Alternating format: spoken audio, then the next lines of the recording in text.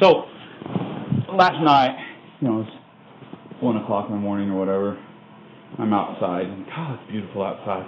Cold, it's brisk.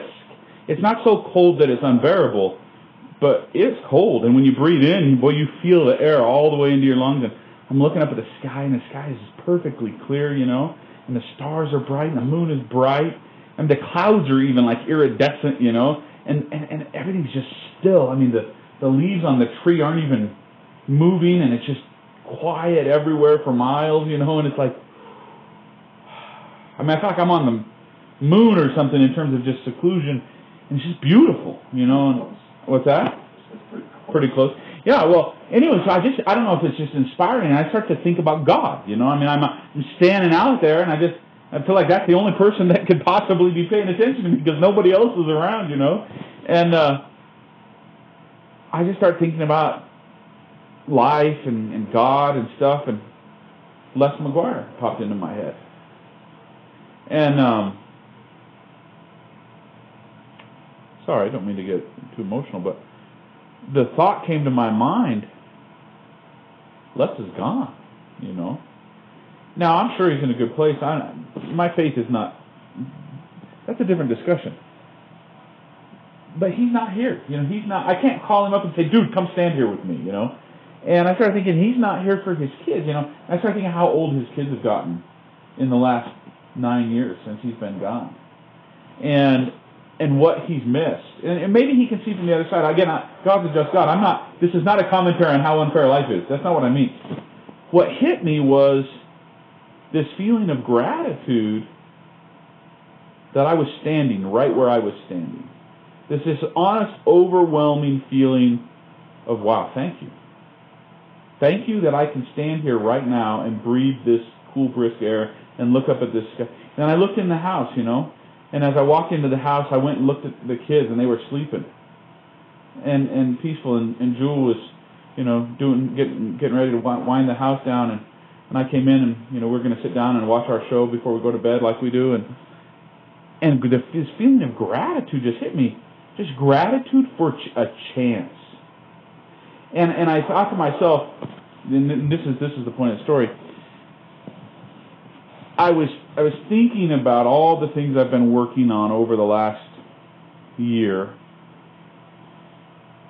to build the Free Capitalist Project and the American Liberty Society, and I was personally a little bit miffed, and I have this feeling, I have a little bit of a chip on my shoulder, because I feel like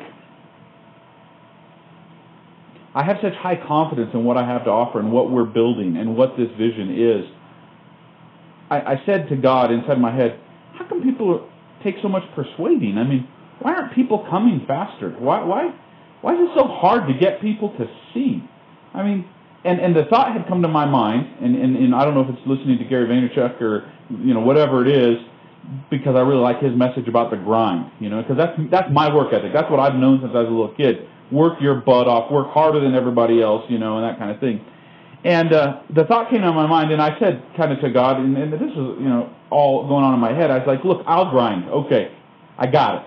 I'm going to grind. I'm going to earn this. I'll work harder than anyone. I am going to beat all these people that I've mentioned to you. I am going to do it, not because beating them makes me better, but because I'm going to work so hard that I'm going to get to the place that I feel inspired to be, and then people will come, and I know they will come, and I'm going to do this, and I'm going to create the value. I'm going to do it, and it's going to be freaking hard. And I know, and I can see how hard I've done this before. I know what this is going to take. Dang it. All right, and I said to God, why does this have to be so hard? Like, why can't, okay, you've got me. I'm going to do it, but I know there's got to be a more efficient, pleasant way to do this. Why does it have to be so unpleasant? Why does that? And then the thought came to me, and the question came to my mind: are you grateful or not? And then here's where the series of thoughts that came pouring into my mind. What do you think Les McGuire would say if I said, and this is the Spirit, God talking to me in my voice, right? What do you think Les would say if I said, Les, would you like to go back, spend some time with your daughters? Spend some time raising your sons? Would you like to do that? Would you like to be with them again? Would you like What if I could turn back time and you could live through that accident and you could raise your children?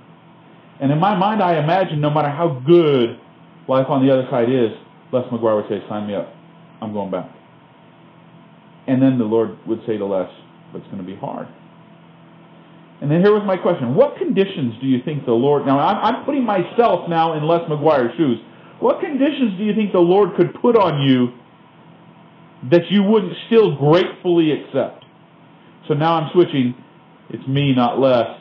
Rick, do you want to go back? Yes. You're going to have to work hard. I don't care. Are you willing? You're not only going to have to, go back and do things we're going to do, but you're going to have to wash the dishes every day. You're going to have to live out in the middle of nowhere.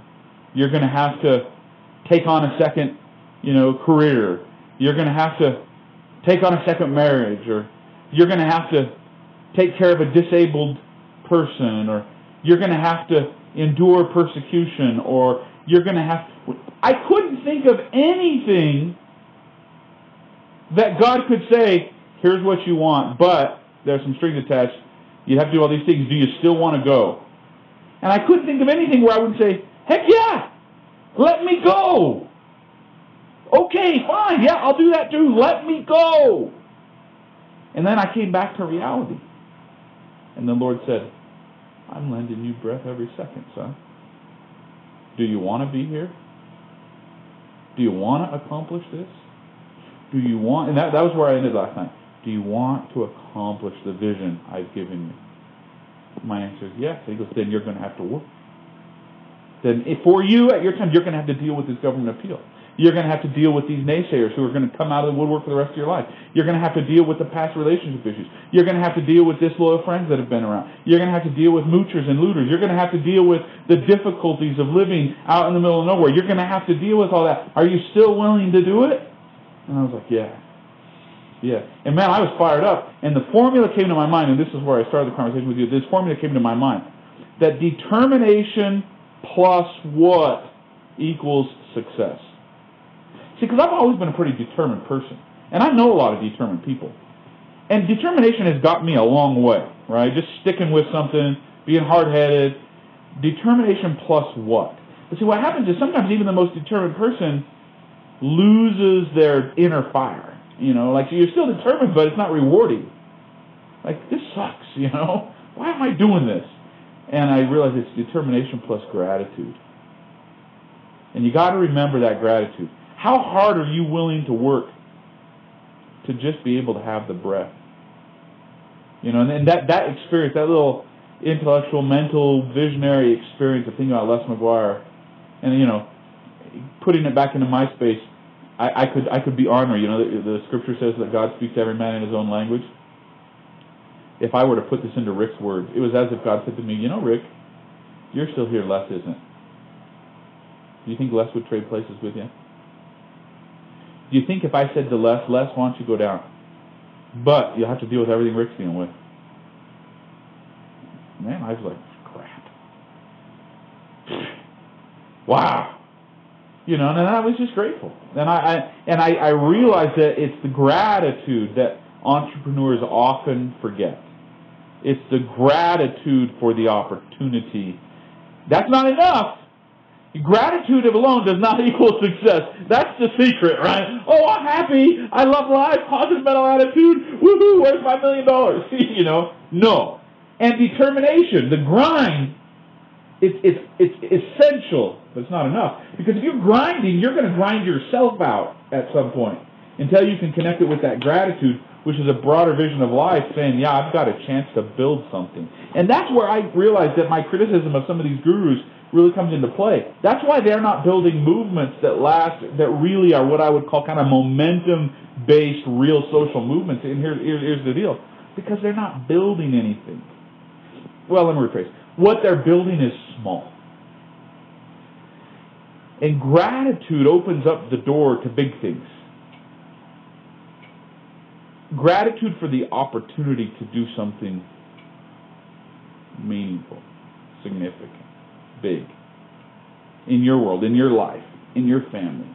Now, there's the fire. There you go. Okay. Woo! That feels good. And so that's I told you last night, and I had to sing, and then this morning I had to sing almost like a farewell to arms, where, I saw my kids laying in bed, and I saw Jewel laying in bed, and I thought, well, I'm going to lay down with them for a few more minutes, because my gratitude for this moment is going to have to live inside me while I grind.